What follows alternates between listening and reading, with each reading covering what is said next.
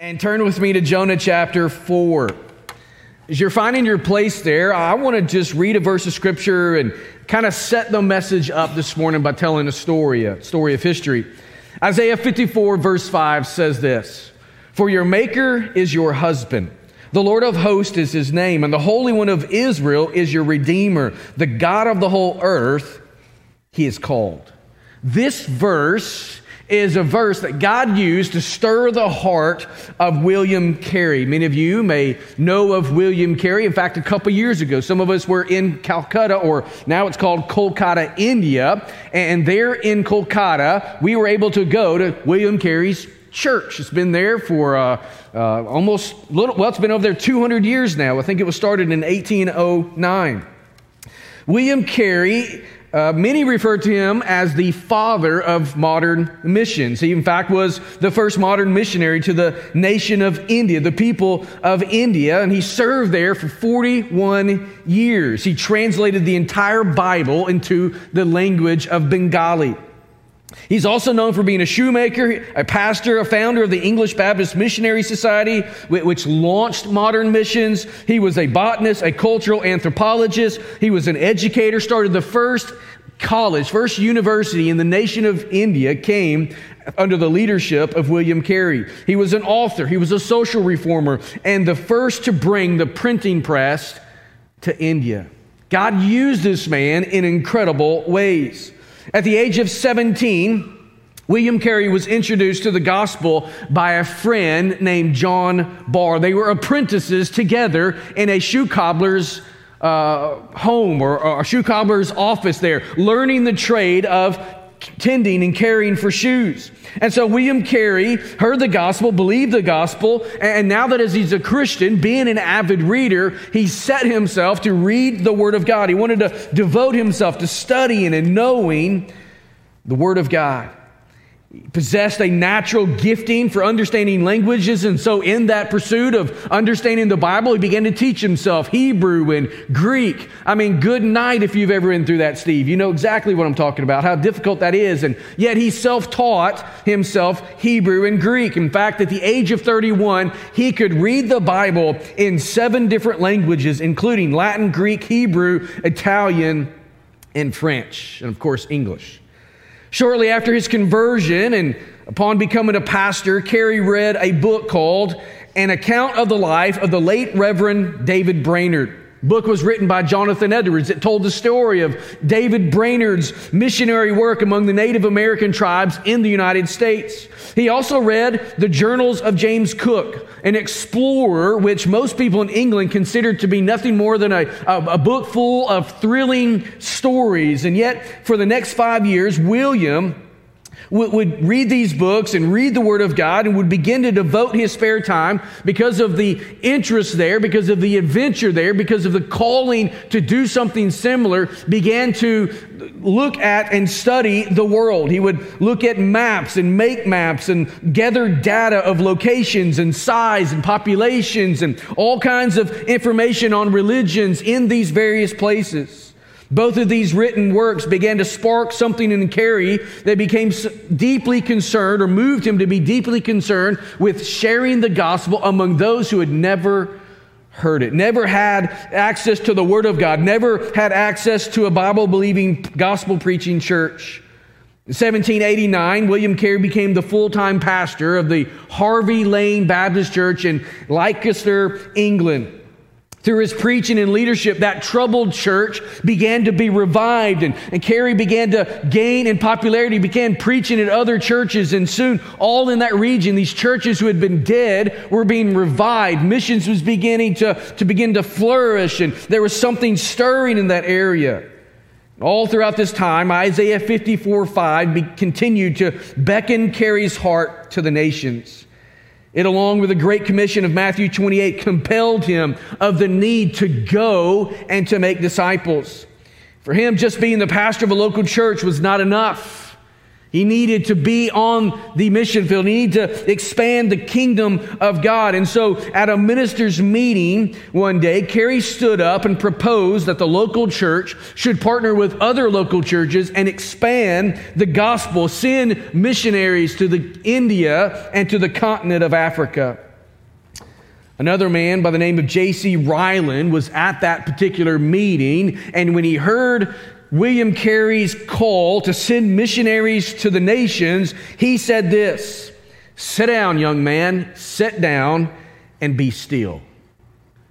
When God wants to convert the heathen, he will do it without consulting either you or me." I heard those words in seminary. I think I was studying Baptist history, and I heard those words, and they've never left my mind, that a man at a pastor's meeting, when being challenged to take the Gospels to the nations, would say, "Sit down and be still. God doesn't want nor need us to do that." That's what William Carey heard from J.C. Ryland. Well, Carey did not sit down, and he did not sit still. In fact, he used his influence to provoke the people to take the gospel to places it had never been. He was the first Baptist preacher to believe that the Great Commission found there in Matthew 28, Acts chapter 1, and other places was a binding command on every generation of Christians. That's why we call him the father of modern missions. And so in 1792, William Carey published his own missionary manifesto called An Inquiry into the Obligations of Christians to Use Means for the Conversion of the Heathens. I'm thankful we don't title our books like that anymore. That's a mouthful. In this book, he dealt with one all-absorbing theme, namely the responsibility of the body of Christ to take the gospel to people who had been long neglected and the worldwide mission itself. His conviction that the missionary enterprise is the church's highest and holiest endeavor continued to increase as he pictured the desperate condition of the world where Christ was unknown and dethroned. He led the way in going to the nations. As I said, he spent 41 years in India preaching the gospel, planting churches, establishing the work of the kingdom there in that nation. And in 1834, he died on the field. He's the father of modern missions. What sent him there? It was the cry of the peoples of the world and the need they had of a Savior. That cry of the peoples reminds us of our Lord's cry for people even today.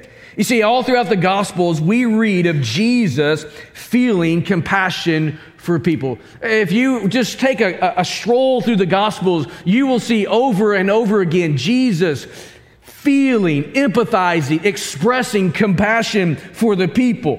He saw their struggles. Jesus knew their infirmities. He felt their pain. Jesus was fully aware of the spiritual condition of each and every person. That's why, like in Matthew chapter 9, verse 36, he would look at the people and see them as harassed and helpless, like sheep without a shepherd. Jesus felt compassion. He lamented the awful spiritual condition of Jerusalem. He wanted and wished that they would look to him and embrace him as Savior and Lord, the one who could heal the broken spaces of their life. William Carey's compassion for the quote-unquote heathen lays the groundwork for what we're looking at and seeing here as we finish up the 4th chapter and the book of Jonah this morning. We discover here God's heart of compassion for lost and rebellious and wicked people. See, the call and command to arise and go to Nineveh begins to make sense when we see the compassion of God here in chapter 4. He's going to have this conversation with Jonah, who's now again in rebellion, and really he's kind of setting up on the side of a hill and having a tantrum moment. And God in compassion comes to the servant, and God in compassion speaks with the servant about compassion he's wanting to extend to these wicked heathens and the enemies of his people. God's purpose in sending the prophet was to preach the gospel, and the message of the gospel, what we see is, it is one of compassion expressed for and toward sinners. And so look with me, Jonah chapter 4, let's read the chapter. We're going to finish the book this morning, and then I want to come back and point out 3 things. Here's what God's word says. But it displeased Jonah exceedingly, and he was angry. And he prayed to the Lord and said, "O Lord, is not this what I said when I was in my country? That is why I made haste to flee to Tarshish, for I knew that you are a gracious God and merciful, slow to anger and abounding in steadfast love and relenting from disaster. Therefore now, O Lord, please take my life from me, for it is better for me to die than to live. And the Lord said, do you do well to be angry? Jonah went out of the city and sat to the east of the city and made a booth for himself there. He sat under it in the shade till he should see what would become of the city. Now the Lord God appointed a plant and made it come up over Jonah, that it might be a shade over his head to save him from his discomfort. So Jonah was exceedingly glad because of the plant. But when dawn came up the next day, God appointed a worm that attacked the plant so that it withered. When the sun rose, God appointed a scorching east wind, and the sun beat down on the head of Jonah so that he was faint. And he asked that he might die and said, it's better for me to die than to live. But God said to Jonah, do you do well to be angry for the plant? And he said, yes, I do well to be angry enough to die. And the Lord said, you pity the plant for which you did not labor, nor did you make it grow, which came into being in a night and perished in a night. And should not I pity Nineveh, that great city, in which there are more than 120,000 persons who do not know their right hand from their left, and also much cattle? Interesting dialogue right here taking place between Jonah and the Lord. What have we seen so far in the story? Well, the message has been judgment is coming, right? Arise and go and preach to them, call out to them, for their evil has come before me. That's what we see at the very beginning of this story. So the message is what Jonah was sent to deliver to the people of Nineveh. Judgment is coming. As I've said over the last several weeks, this would have been a message that Jonah happily would have embraced. He understood. He was keenly aware of all of the evil that these people did. He knew what they had done to his people, how they had killed him, imprisoned him, enslaved him. He happily would have delivered a message of judgment. So when God called him to go and preach against their sin, why does he flee? Well, we see what we've read this morning. The reason he fled is because he knew the grace and the goodness and the compassion of God. He wanted judgment on the people of Nineveh, but he knew God was gracious. If they repented of their sin at the preaching of the message, there's a chance they could be forgiven. So hearing this command to go and preach, Jonah arises and flees. He goes down to Joppa. He charters this ship. He gets on board, goes down into it, and trying to flee from the presence of the Lord. And as the ship sails away, what does God do? He hurls a storm after it. God is after his prophet. He's after his servant. He's going to do what is necessary to get the servant back in the position he's supposed to be. The storm is raging. The sailors understand what's happening, and they're doing what they can to salvage the ship, to salvage their lives. They're calling upon their gods. They're casting things overboard to lighten the ship so that it doesn't turn over. They're doing everything they can. And what is Jonah doing? He's asleep.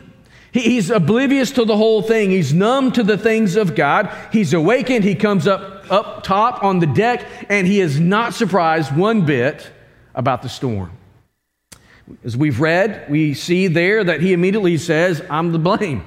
I'm the culprit. The storm is raging because of me. If you will throw me overboard, it's smooth sailing from here, fellas. Just throw me overboard. Why does he want to be thrown overboard? He would rather die than be in the will of God for his life because he didn't like the call. He didn't like the people he was to go and preach to. And so the sailors try to do what they think is best. They row harder, they white knuckle it, they lean in, and yet the storm gets more and more tempestuous, the Bible says. And so after they're struggling and straining, they decide to give in. They cast him overboard, and immediately the sea ceases its raging. Well, Jonah can only tread water for so long. And so eventually he begins to sink down into the depths of the Mediterranean. That's Jonah chapter 2. There he begins to feel the affliction. His desire to die is replaced with a desire to live, and he begins to call out to God, not out of affection, but out of affliction. And yet there's repentance, there's faith. God moves in a very special way there as he responds to Jonah's repentance and faith and appoints a fish to swallow him. And so what we've seen in Jonah 2 is that the impossible and the improbable is what God delights in. It's what God specializes in. God will have mercy, and he will reach down to the very depths of despair to raise up those who will turn from their sin. You can feel like you're a million miles away, but as I've said over the last couple of Sundays, you are only one prayer away. Jonah's life is indicative of that. He calls out to God. God rescues him in the belly of the fish. So rather than a yacht pulling up and saying, hey, come out into this paradise, his deliverance is a little bit grosser. Right? He's swallowed by a fish, 3-day journey back to the ground, and yet God restores him. A second call upon his life comes in chapter 3. Go to Nineveh, go preach. Jonah follows that. He preaches. God moves in a mighty and powerful way. And such power is God moving there that all of the people here, all of the people respond with repentance and faith, even all the way up to the king. They're fasting. They're putting on sackcloth to show their repentance and their acknowledgement of their sin. They're abasing themselves before the Lord. They're calling out to Him. They're even making their animals fast, doing everything they can to show their repentance and faith in the Lord. There's a mighty spiritual awakening that's taking place. And then this beautiful verse at the end of chapter 10, or chapter 3, which is verse 10, shows us the gospel. That when God saw them turning to Him, He relented of the judgment and the disaster and did not do it. At this point in the story, what would we expect to see Jonah doing? I know what I'd be doing. I'd be doing the hallelujah dance. Oh my goodness, God has moved in a powerful way. God has just transformed this city. The wickedness that has been here is no more. God has revolutionized that. And the wonderful thing is He used me. I should have been a crispy critter. I should have been about the bottom of the ocean. I should have been that fish's lunch. But instead, God has preserved me. He's been gracious to me. He's used me. I would have been rejoicing in all that. And yet Jonah is angry over it. In fact, he's exceedingly angry, the Bible says. The worst thing Jonah could have ever imagined has now taken place. And so this closing chapter is an enigma. It is puzzling to us. It does not make sense. We wouldn't expect to see the prophet who has repented of his rebellion now showing signs of a heart change to once again express hatred and disgust toward the Ninevites. He was headed in the right direction, and it seems like he's headed in the opposite direction again. We're puzzled because the prophet who experienced God's compassion refuses to show compassion toward others. So what are we to learn from this enigmatic final section of the story? Here's what I want us to see today. In God's interaction with Jonah, His compassion for His people is what we see. That God has compassion. God has pity for people. And we learn how uncompassionate we can be toward others at times. So we see God's compassion and we see our lack of compassion in this story. 3 things I want to point out, and I'm going to do them fairly quickly. First of all, I want us to look at the compassionless or a compassionless servant. Again, look with me there in verse 1. It says, it displeased Jonah exceedingly, and he was angry, and he prayed to the Lord and said, O Lord, is not this what I said when I was yet in my country? That is why I made haste to flee to Tarshish, for I knew that you are a gracious God, that you are merciful, that you're slow to anger and abounding in steadfast love and relenting from disaster. Therefore now, Lord, please take my life from me, for it's better for me to die than to live. And then God asked him the question, do you do well to be angry? There in these verses, there in this passage, we see a compassionless servant. Jonah had tasted of the goodness of God. He had experienced His grace and mercy. And yet when the people he's preaching to, in his heart of hearts, wanting them to experience judgment, when he sees them turning in repentance and faith, he wants nothing to do with it. He had felt His compassion, and yet now he's feeling nothing but anger toward the Ninevites. Why does Jonah again prefer death over living in a world where his enemies have become his spiritual brothers and sisters? Why is that? That's so puzzling to me. Think about this. Jonah has experienced the goodness of God. He is the one who should have been judged. He's experienced the compassion. Why does he now prefer death over embracing these men and women as brothers and sisters? Why does he do that? It's troubling. Thankfully, we do see some good things in Jonah's life. They're minimal, but they're good. What is one of those? Well, he's praying right here. We see a level of spiritual activity in Jonah's life. Jonah prays to the Lord. Lord, is this not why I fled? Is this not why I didn't want to come do this? I knew that you were good. I knew that you were forgiving. I knew that you were gracious. I knew that you were compassionate. This is why I didn't want to come. Before this, he's not praying, right? God says, arise and go. He flees the opposite direction. And not one time in the first chapter do we see Jonah praying. Even when the captain of the ship says, call upon your God and perhaps he will be the one who answers. Jonah is never displayed as praying. But here he's praying. Now, it's a prayer that's not real good. It's not something we would suggest, but at least he is praying. There are areas that still need sanctification. That's what we see here in Jonah's life. After experiencing the judgment waters of the Mediterranean, experiencing the fish, he is praying. He's been restored to ministry, and yet there's still areas of his life that are left untouched by the sanctifying hand of the Lord. What are some of those? Well, he's still prejudiced. Jonah has not lost his prejudices. The prophet who has known the compassion of the Lord wants no compassion to be extended to the Ninevites. He still hates them as a people. In fact, he is exceedingly angry over this whole situation. His reaction is obviously unexpected. It's unexpected because what preacher wouldn't rejoice in this? I mean, when the altars are full, the preacher rejoices, not because he's done a great thing. It's because God has done a great thing in the life of the people. We would have been doing the happy dance, the hallelujah dance. That's what preachers would be doing. And yet he is sulking and abandoning the assignment.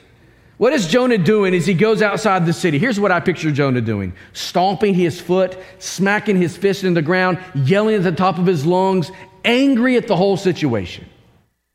Because his enemies have been forgiven and changed. He's compassionless. Where is the love of Christ in Jonah's life? Where is the grace and mercy that he has experienced? Where is that? Well, Jonah has no love for these people. He has no compassion for them. So obviously, the love of Christ and the grace of Christ is minimal in his life. That's Jonah, but what about us? Do we ever react to people in that sort of way? What do you think? Yeah, we do. Let me give you an illustration of what I mean by this, personal illustration. Several years ago, my first international mission trip was to the little island nation of Haiti. I was early 20s. I was right out of college, just had taken my first full-time student pastor position. I was on staff at the First Baptist Church of Fort Smith, Arkansas, great church. And I'd already committed to go, not with my church, but with my good friend Keith Harmon. He's been here and done a couple marriage conferences with his wife over the last few years. And Keith was leading his student ministry down there on a trip. I was just along for the ride, my real first international trip, getting on a plane. I'd been to Mexico before, but that was like literally across the border in Laredo. And we came right back because most of our work was on the Texas side. So first mission trip overseas, I was ecstatic. I mean, I loved preaching. I loved sharing the gospel. I felt like the Lord had gifted me to do certain things. And to be honest, as a young guy, I thought, I can't wait to get to Haiti. These people are going to be blessed by me and, of course, others. That's sort of the sentiment that a young guy might have. So I'm ecstatic, looking forward to the opportunity, and all of a sudden we land in Port-au-Prince, which is the capital. It's where the international airport is, and you don't just get off the plane and walk through this little corridor like you would normally. You get off the plane in Port-au-Prince, at least back then, and you're on the tarmac, and you walk across the pavement into the building. And so as soon as the door opens, and I come to that door opening, I feel this warm, hot, humid, putrid air slap me in the face. If you've ever been to Haiti, you know exactly what I'm talking about. It is a putrid, hot smell. I mean, it's just slap you in the face, almost knock you over. And so I'm like, good night. Where are we at? I mean, this is awful. So we get off the plane, we walk to into the airport terminal, and it's just chaos. It makes the busiest, most chaotic airport in America look like nothing. I mean, it's just a madhouse in there. We go through the customs, we do all of that. We walk out of the building to our bus that's awaiting us, and there's all of these people reaching and grabbing our bags, trying to earn some money, so they're wanting to take our bags. Well, I've never experienced any of that stuff before, and so I'm like pulling my bag back, like, get off me, that sort of thing. I never experienced. This is nuts, I thought. Drive to the place, we go through Port-au-Prince to get to the Baptist compound that we're staying at, and I just look at the city, and it's filthy, it's nasty. I'm thinking, this looks more like a trash heap than a capital city. That's what I was thinking. It's just nasty. It's hot as Hades in this place. There's no air conditioning anywhere in the city of Port-au-Prince. It was so hot at night, we would jump in the shower, get cold water if there was such a thing, and just run and jump in the bed and never dry off to just try to keep ourselves somewhat cool. It was that hot. So, first 3 days of this 9-day mission trip was eternal. I mean, maybe not eternal, but it was just a shock to me. I was like, let's go home. Where's the next bus going back to the airport? I'm ready to go back to Arkansas. I'll live with our chickens. I'll live with the things that we have in Arkansas. That place is nuts. I had a terrible attitude for the first 3 days. And then all of a sudden, God began to just change my heart. Began to change my heart and help me understand that the way I was viewing the people there was unfair and unkind. God did a work in my life that week. The last 6 days of that trip was just a 180 for me. My heart beat for them. My heart had a love for these people. God moved in their lives in a very tremendous way. And largely it's because he was moving in our hearts way. Many of us, it was our first time overseas. There was no compassion in my heart when I stepped off that plane for the people of Haiti. I was coming there to be a blessing, and yet God had to show me that I was not much of a blessing myself. This lack of love can be prevalent on the mission field, but it's not isolated to the mission field. It's all too often true in our everyday life. You see, how many times do we resent? How many times do we look down on people who are not like us, who don't look like us, who don't think like us, who don't approach life like us? We have no compassion for them, and yet we are believers of Jesus Christ who've experienced his compassion, and we don't bestow that on others. If we're honest this morning, we are too often just like Jonah, compassionless servants instead of a compassionate believer who's known the compassion of Jesus. That brings us to a second thing I want to point out. We see here a compassionate Savior. Look at verse 4. The Lord asked Jonah, do you do well to be angry? Jonah, do you do well to be angry? Is this a right and good behavior on your part? See, Jonah is disappointed with God's character in all of this, but it's exactly that character which responds compassionately toward this wayward servant. When the prophet abandoned his post and went outside the city, what does the Savior do? What is God doing? He's pursuing Jonah. Jonah, are you doing well? Jonah, what are you doing? Why are you sitting outside the city? Jonah has made this makeshift hut, and he's, I believe, setting up above the city so he can see what's going on, disdaining the whole situation. What does God do? He sees that he's in discomfort because it's hot. He sees that the sun is scorching his head. He's made a makeshift booth, but it's not enough. And so God, in his compassion, appoints a plant to grow up in the single day to provide shade for him. It's a castor oil plant, most likely. Most scholars believe that the Hebrew word there speaks of the castor oil plant. It's a fitting plant. It's a fitting use of botany in this situation to speak to Jonah's situation. What's the big deal about a castor oil plant? Well, castor oil is used as a healing agent. It's often used to cure digestive issues in people. Jonah's inward man was not right. His gut was not right. His heart was not right. He needed to be changed from the inside out. And here we have the compassionate work of the Savior graciously working to bring about this needed change, which brings us to a third point. We see a compassionless servant, a compassionate Savior. Now I want you to see a compassionate scolding. Look at verse 10. And the Lord says, you pitied the plant for which you did not labor, nor did you make it grow, which came into being in a night and perished in a night. And should not I pity Nineveh, that great city in which there are more than 120,000 people who do not know their right hand from their left hand, as well as the cattle? See, the prophet had learned much from the Lord since chapter 1.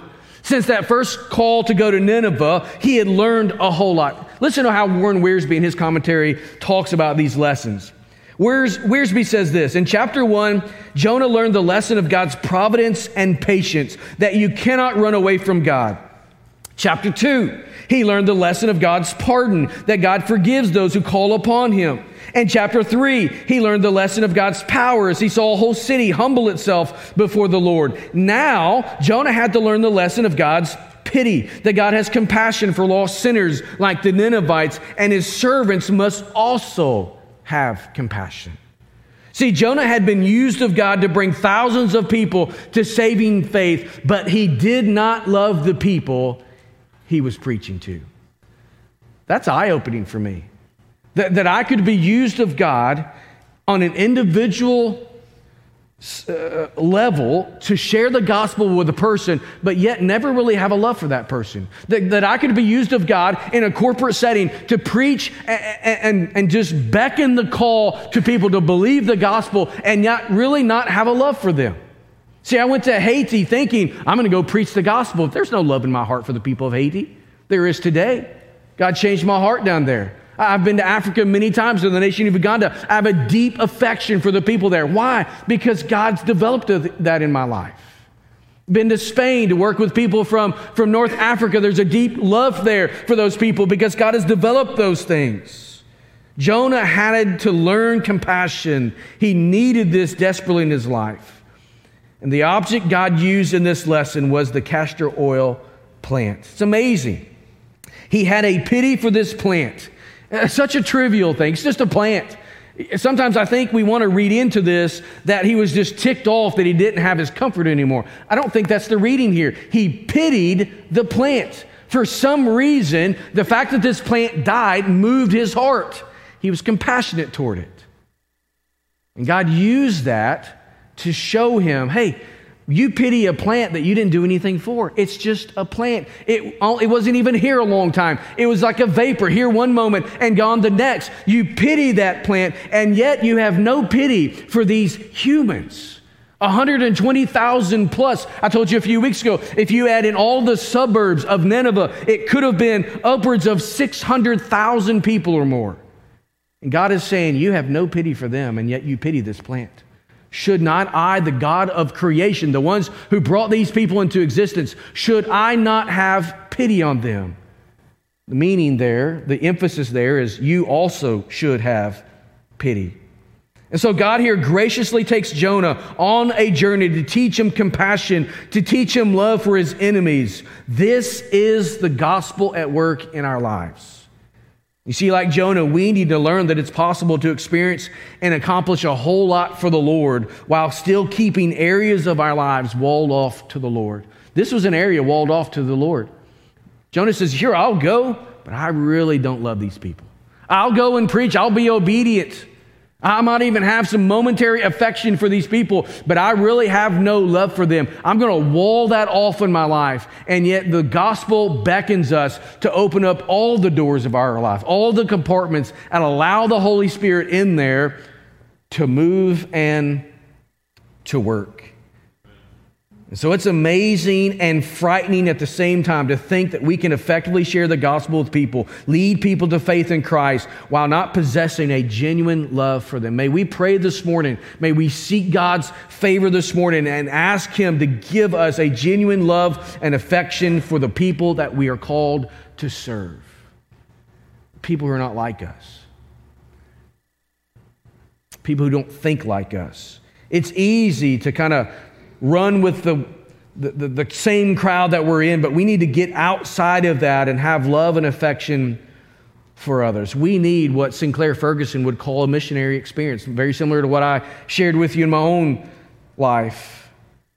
We need to, and we must take the gospel to our neighbors and the nations because God has commanded us to do so. And yet we also need to take the gospel because in doing so, God uses it to make us more and more like Christ. You see, sometimes, and I'm just using the mission experience as an example, but Ferguson in his commentary on this book talks about how many times on the mission field as a missionary, God is sending you to go to a people, but He's not so much just sending you to reach them with the gospel. He's sending you there so that in doing that, He's able to work on those areas of your life that He can't work on here. That's why some of us need to get up and go do something. Maybe we need to get on a plane, Lord willing, when that happens again next year. God, make it happen, right? We got to get back on the field. But some of you need to go overseas because there is something that happens when we're working amongst other peoples that is life-changing. And so he says many times the worst within us is brought out when we are taken out of our normal home context, work under pressures never before encountered, and experience the frustrations that come from a new culture and language. He says sensitivities are revealed that would normally have been hidden by our Christian fellowship at home. There is, he says, or there he may find what a narrow-minded, prejudiced, conceited, prayerless, fruitless, and uncooperative believer he really is in his heart of hearts. That's where Jonah is at. Man, I'm prayerless, I'm conceited, I'm fruitless, I'm uncooperative, I am prejudiced and narrow-minded, and God is expanding all of that, saying, I am the God of the earth. Isaiah 54:5. That's who He is, the God of the earth. He is not just the God of Israel. He is not the God of America. He is the God of the nations. The God of the nations. Jonah had to learn compassion. And for us, we need to learn compassion. See, we can get so tunnel visions. We can get caught up in the political argument of the moment and neglect this greater and weightier spiritual proclamation of the age. We need to have a focus on evangelism. Going back to William Carey, as William Carey began to respond to the burning passion for lost souls among the nations, he heard J.C. Ryland's statement, "Sit down, young man, and sit still." If God needs you or me, He'll call us. He doesn't need us. That's what Ryland was saying. He doesn't need us. See, Ryland needed a Jonah 4 type lesson in his own life. He needed to learn the lesson of compassion for himself because he had none. He was a compassionless servant, which is an oxymoron. Two opposite statements. How can you be compassionless and be a servant of Christ? You cannot. We serve a compassionate Savior. Thus, if we are His, we should and ought to have compassion ourselves. The terms are mutually exclusive. So we discover in Jonah that this all too often is true of God's people, but thankfully we have a compassionate Savior who pursues us in our compassionlessness. That's a mouthful. How does the book of Jonah end? Jonah, should I not have pity for Nineveh, that great city in which there are more than 120,000 persons who do not know their right hand from their left hand, and also much cattle? Book ends. Why does it end like that? We don't know what Jonah did. How did Jonah respond to this? Did Jonah move toward compassion? When God confronted him earlier in the book, he was moved, right? Moved out of affliction to hopefully affection, but now he's not showing much affection. He's not compassionate toward people. What is Jonah's response? How does he respond to the Lord? We don't know. Perhaps the book ends this way to draw us as the reader into the story. I think that's what's happening here. The Holy Spirit has set this book up so that we realize that we are just like Jonah, many times compassionless toward people. How are we going to respond to this? I hope we respond with compassion.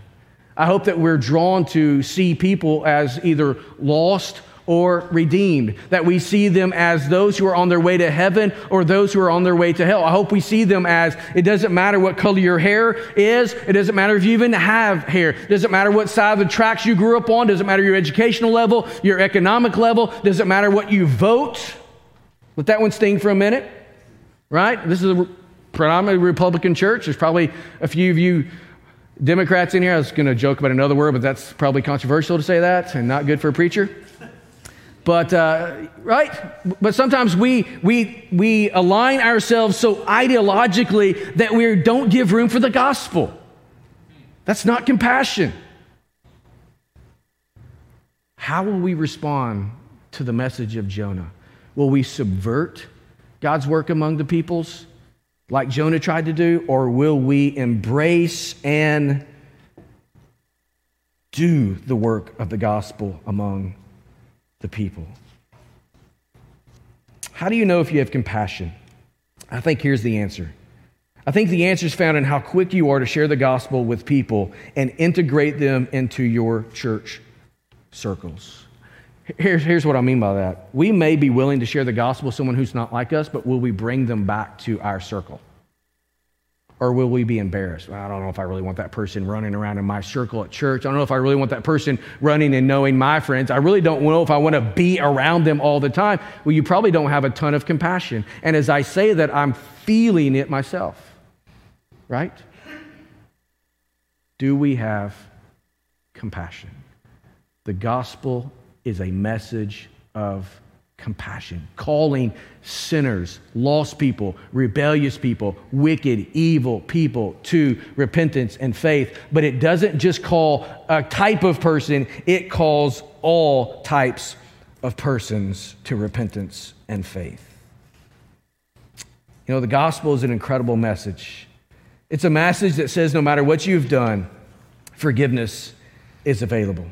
It says this, that you can be far from God, and with one prayer, one call, one cry out to the Lord, you can be near.